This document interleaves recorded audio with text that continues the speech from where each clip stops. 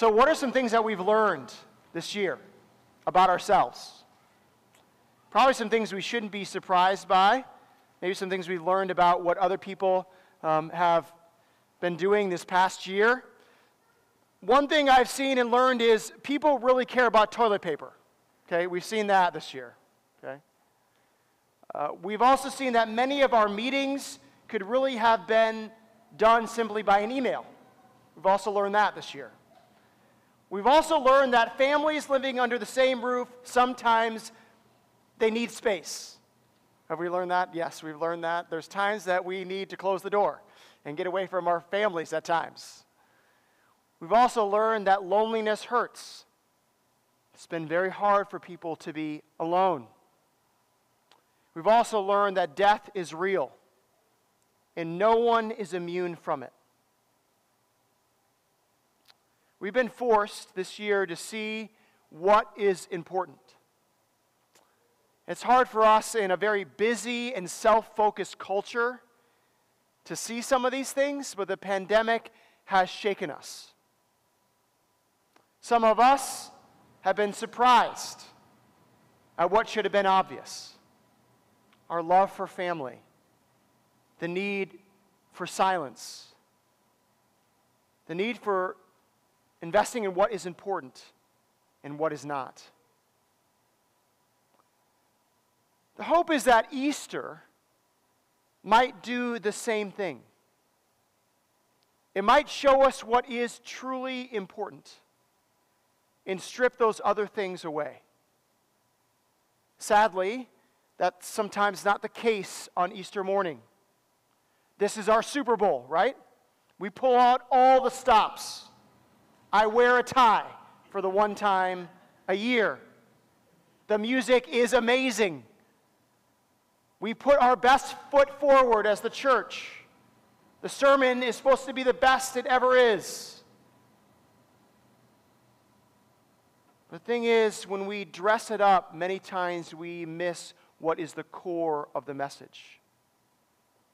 And if we just talk about what Easter is really about, sometimes it can surprise us. So let's go back to the basics, shall we? This passage will bring us back to the basics this morning. And there's three things we're going to see in this passage this morning.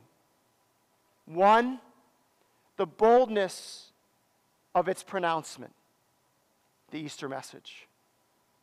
Second, the strong reaction to the Easter message.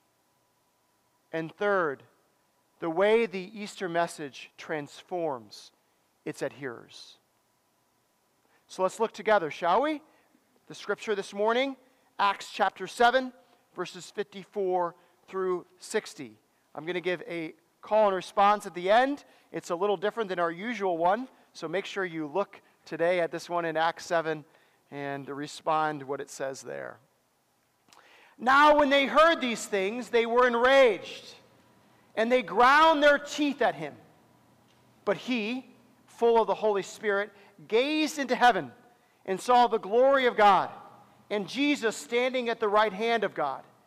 And he said, "Behold, I see the heavens opened, and the Son of Man standing at the right hand of God." But they cried out with a loud voice and stopped their ears and rushed together at him.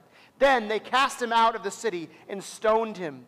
And the witnesses laid down their garments at the feet of a young man named Saul.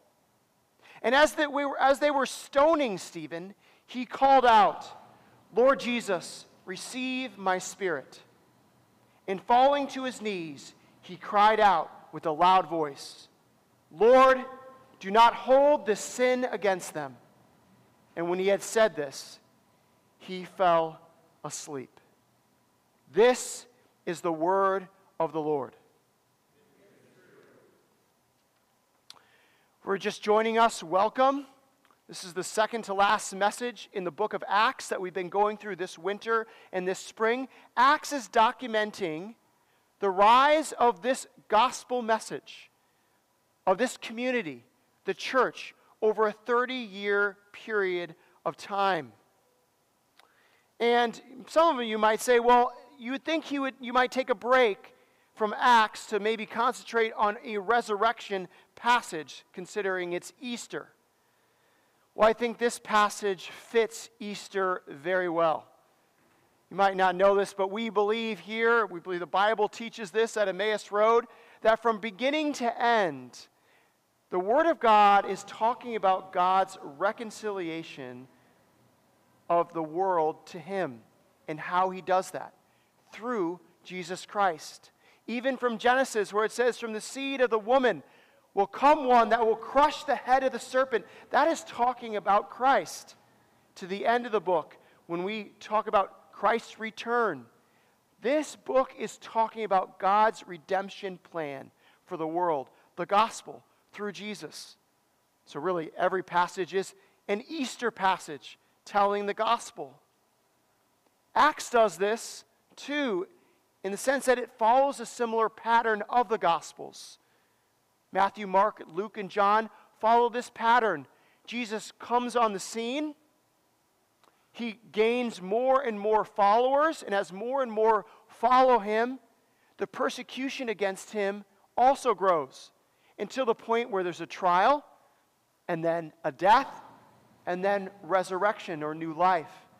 Acts follows this same pattern 3 times. 1, the message starts here in Jerusalem.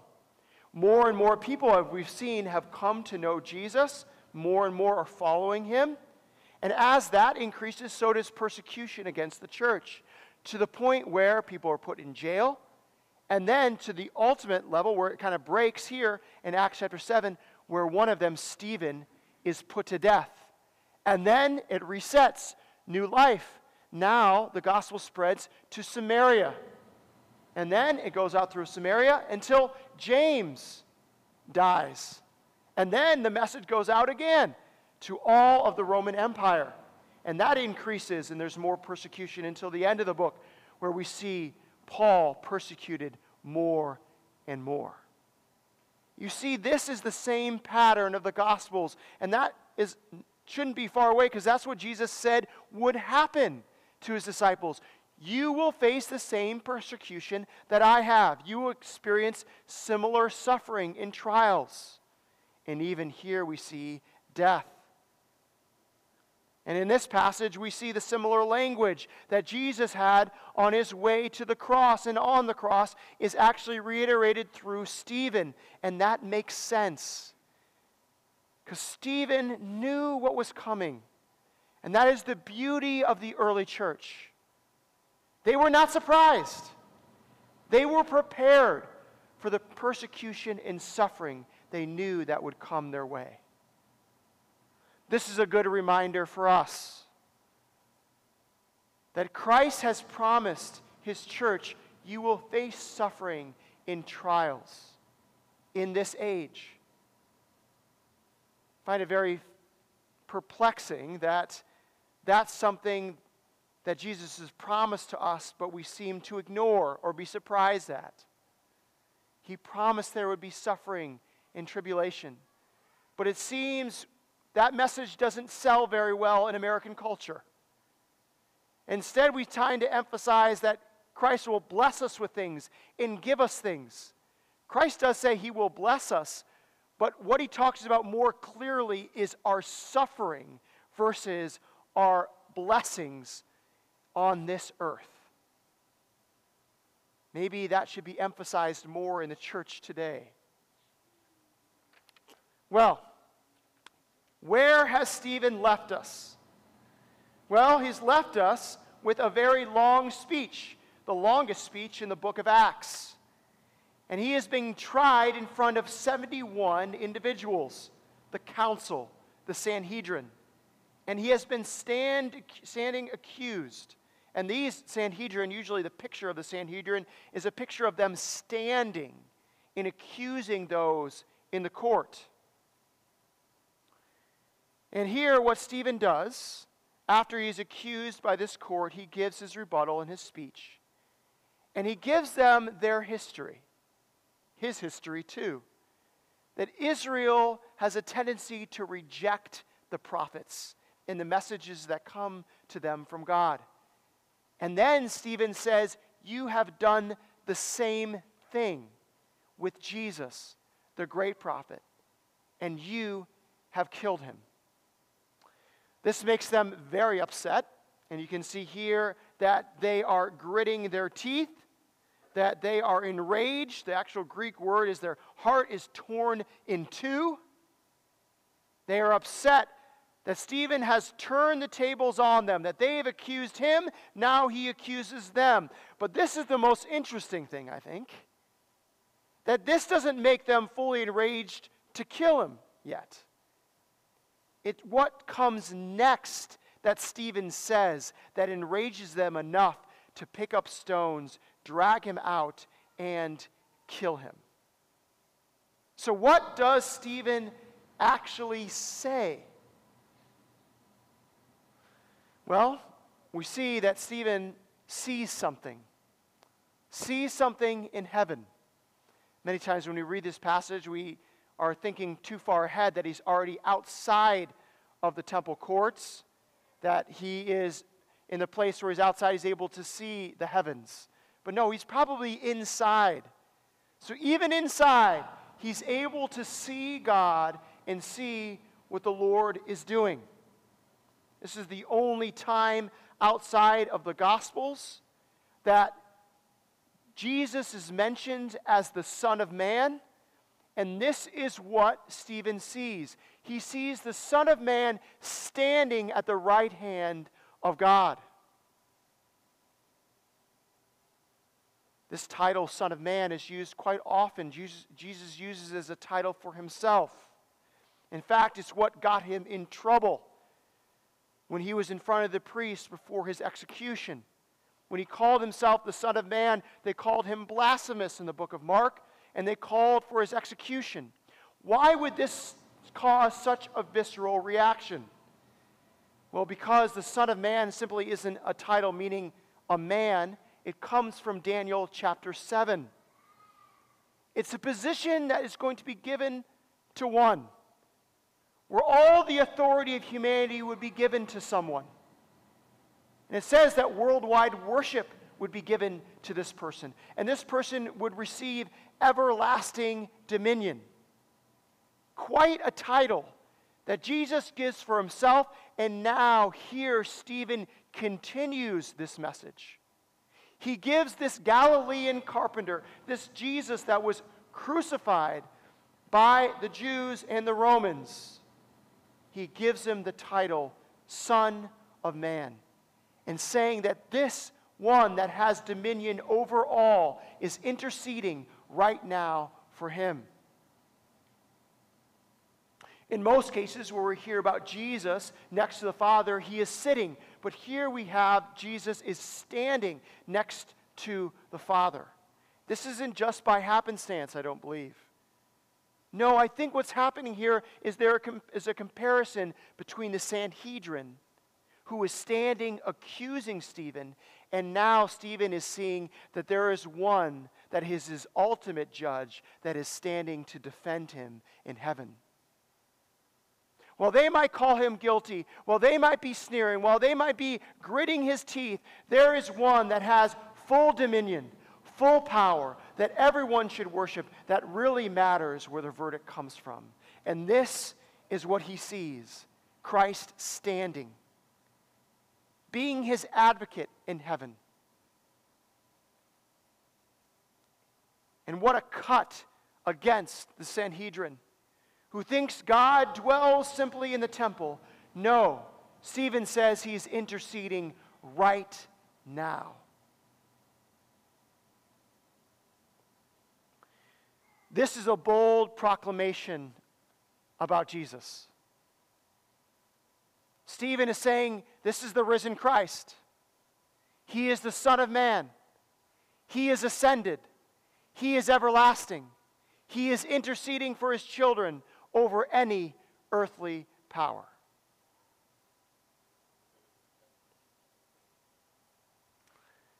You know, I found it very fascinating how my conversations go about Christianity with people. Maybe my conversation might go with you about Christianity.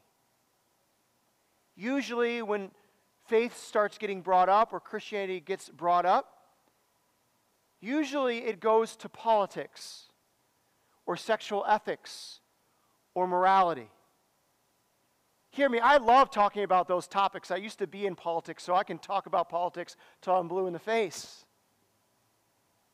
But the thing is, I think these positions, when they are talked about and you say something about these positions, people just decide whether they're going to listen to the Christian message or not.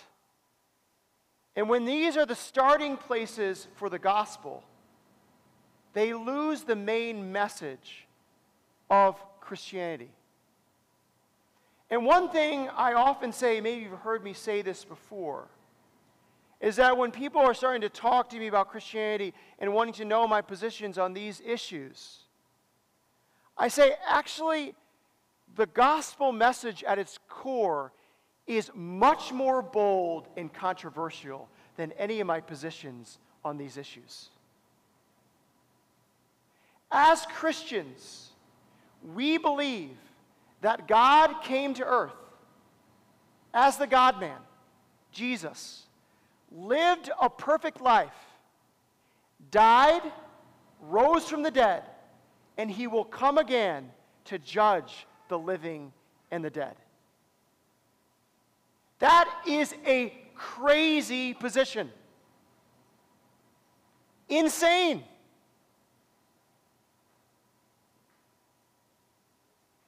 And you wonder about what I think about sexual ethics and politics. I believe someone rose from the dead and is right now judging all of humanity and interceding for us. But here's the thing. When religion gets brought up, for people it's simply some spiritual aura, some self-help mantra, some you do you. No, what we are saying right now today on Easter, and hopefully we say every Sunday, is that it is a historical reality that happened 2,000 years ago. That a man died on the cross and rose from the dead. It's a reality we have to deal with.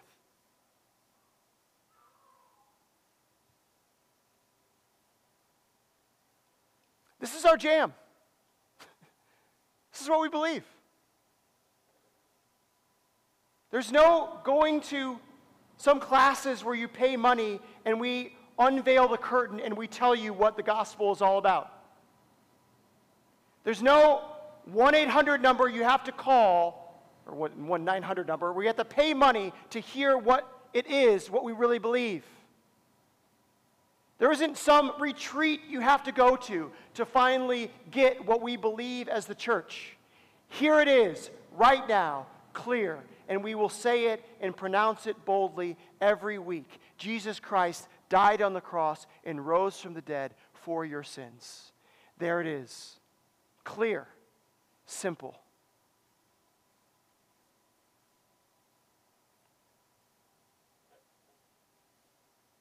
And this one deserves to be worshiped and followed. He is one that is worthy to dedicate our life to because he is the Son of Man. We should not be surprised by the boldness of the Easter message. At the same time, we should not be surprised by people's reaction to it. Just picture this with me. Here are these esteemed men of Israel, the leaders of Israel, who are putting their fingers in their ears and yelling out loud so they cannot hear what Stephen is saying. That's a 7-year-old reaction to things. But that's exactly what Stephen said they would do. You have uncircumcised hearts and ears. You will not even hear the message. The Romans had outlawed Jewish executions. That's why we have the cross. That's a Roman form of execution. Stoning is a Jewish form of execution. And it had been outlawed by the Romans, but that did not stop them. Right here, after he says this, we see the trial is over. The mob has taken control. He has been taken out of the temple, and now he has stones being thrown on him. And it's such a vivid picture that these individuals have to take off their garments so they can get more dexterity to pick up stones to kill Stephen. That is the picture. They are so angry, I don't want this to hinder me from picking up something big and killing this man. How does this happen? How does such a reaction like that happen? From just Stephen saying, this is the Son of Man, interceding, standing at the right hand of God. It's because Stephen is challenging their systems, their foundations, their structures, their religious autonomy, their temple. Do not take our construction of God away, they are saying. Even though Stephen is talking about what God has truly revealed to them, they would rather live in their own structure rather than what God has actually done.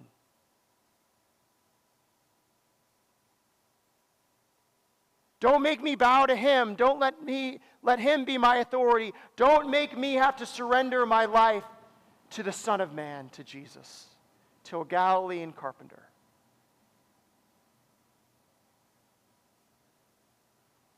Are we surprised by harsh reactions? Take candy away from a 5-year-old. If they were your height and your build, they'd probably beat you down, wouldn't they? Take a phone away from a teenager. If they were a lawyer, they would win against you every day in court, wouldn't they? Take a remote away from dad on a Sunday afternoon, and you'll hear whining like you've never heard before. Now accentuate that. Tell someone you should surrender all of your life to Jesus Christ. What do you think the reaction is? What is your reaction? You have no right to tell me how to live. You have no right to do this in my life or that in my life. How dare you? But could the one who gave his very body for you, who created the whole world, even your life, could he have the right to tell us what to do with our bodies? Who we can sleep with and who we should not sleep with. What gender he created us and what gender he did not create us. Could the one that created us have the right to do that in our lives? Could the one who died for his enemies, us, call us to love and forgive those that hurt us, that are different than us, that speak ill of us?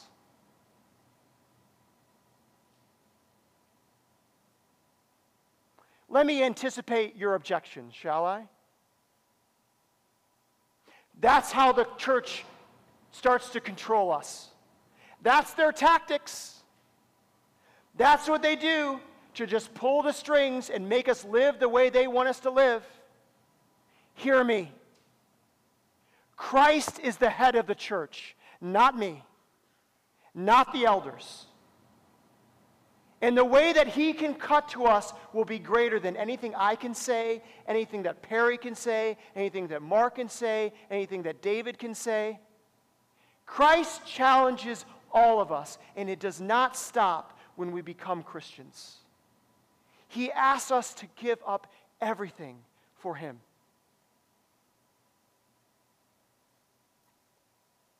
Do you think I want to spend 3 weeks by myself in the presence of God? Sure, maybe for the first few days, it'd be nice to get away from everyone for a little while. But after a while, that's the thing. God wants to do business with us. And he is not done with me. He wants me to sit and listen and hear from him. And he wants to do the same for you. Will you let him do it? Will you actually take the time to take this out of your ears and listen to him in areas of your life where you refuse to surrender? And maybe after all the noise and all your clenching, saying, God, I want to be able to sleep with this person. I want to be able to have my money for this. I want to be mad at this person. I want to be mad at this politics. I want to be mad at this. And we are clenching and we are clenching. And God is saying, let go and surrender to the one that has authority and dominion over all things. And if you would release, I will give you real freedom. Especially after this year. I know we're mad. I know some of you are wearing masks right now and you are pissed.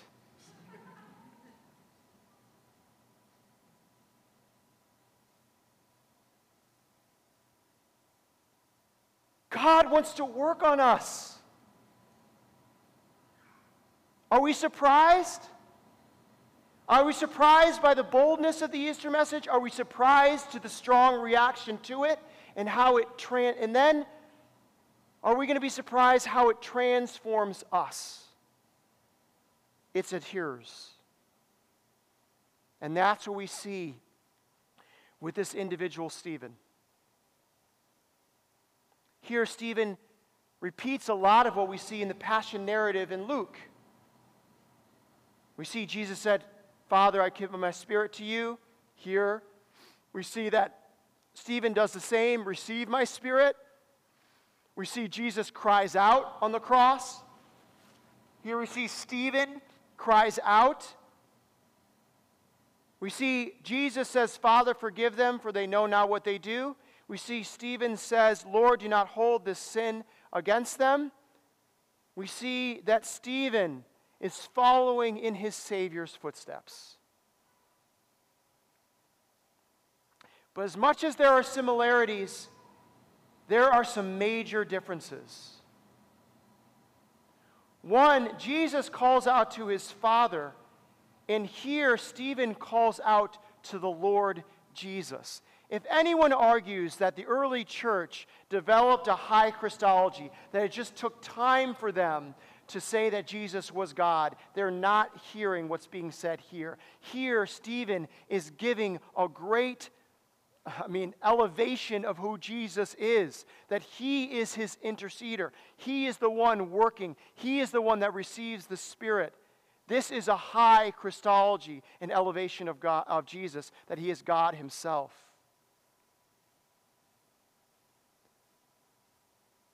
Another major difference is this, and it might seem very obvious, but Stephen is not God. Jesus is. And Jesus on the cross, while he experienced something greater than any of us can experience in the sense of taking all the sin of the world, he still was perfect and knew God's plan. Stephen here is a sinner.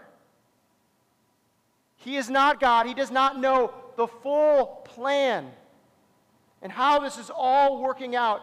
But in the midst of that, he still has the strength to take this and say, Lord, do not hold this sin against them. How does that happen? How does Stephen have the power to do this?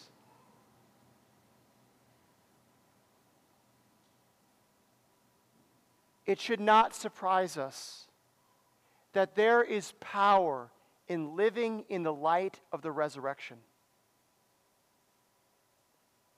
So it's not simply that Jesus conquered death, that he conquered death for all of us. And now Stephen is living in that reality. And now Stephen is also living the reality that Jesus is interceding for him right now. And that because he has the Spirit inside of him, the Spirit has united him with Christ and his resurrection. And because he is united with Christ, he has the power to forgive his accusers and also the power to look at death in the face and know that one day he will be united with Christ in glory, and that death is not the end, but he is just sleeping until Christ will return again.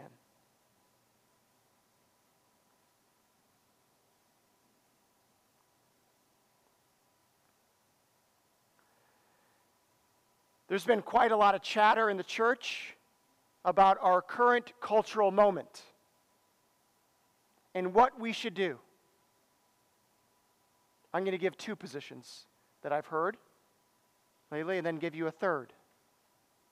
One is this: we need, as the church, to step back. We need to build some walls around us. We need to regroup. We need to let the culture be the culture, and we should just be the church. Kind of a retreat message. On the other side, people are saying this is a good time to arm ourselves as the church, both figuratively and literally. We should fight fire with fire. They use politics in that way, we will. They arm themselves, we will.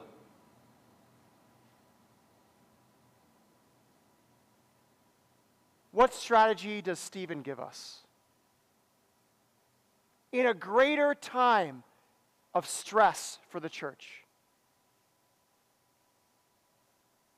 Stephen defended and armed himself with something greater than walls and guns. He armed himself with the power of the resurrected Christ.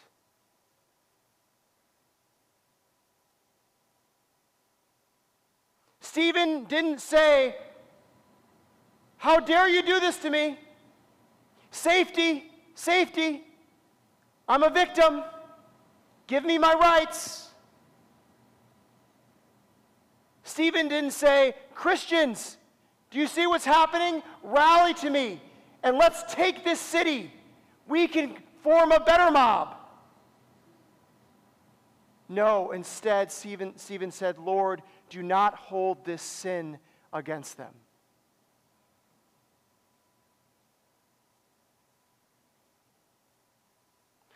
Would your kids, your spouse, your neighbors, your coworkers, would they be surprised what flows from you in suffering and in struggling and cultural pressure? Is it bitterness? I can't believe what I've had to deal with this past year. About sickness or health or whatever you might be dealing with, like, I can't believe. Just bitterness just takes hold of you, and that's what you're living in. It's what your family sees. It's what your friends see. It's what your neighbors see. Or is it anger? What venomous things that come from your mouth about certain people? Or maybe even your heart, how you feel about others. How you might want to take them down. How you want to give them a piece of your mind.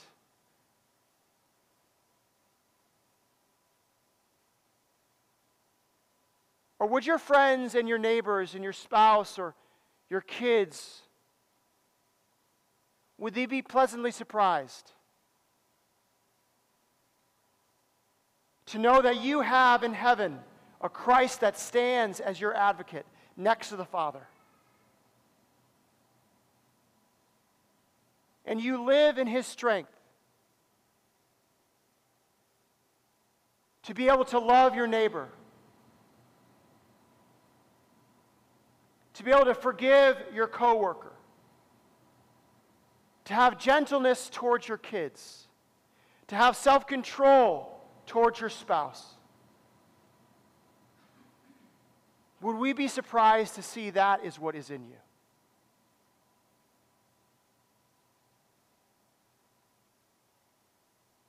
You see, are we surprised by the boldness of this message?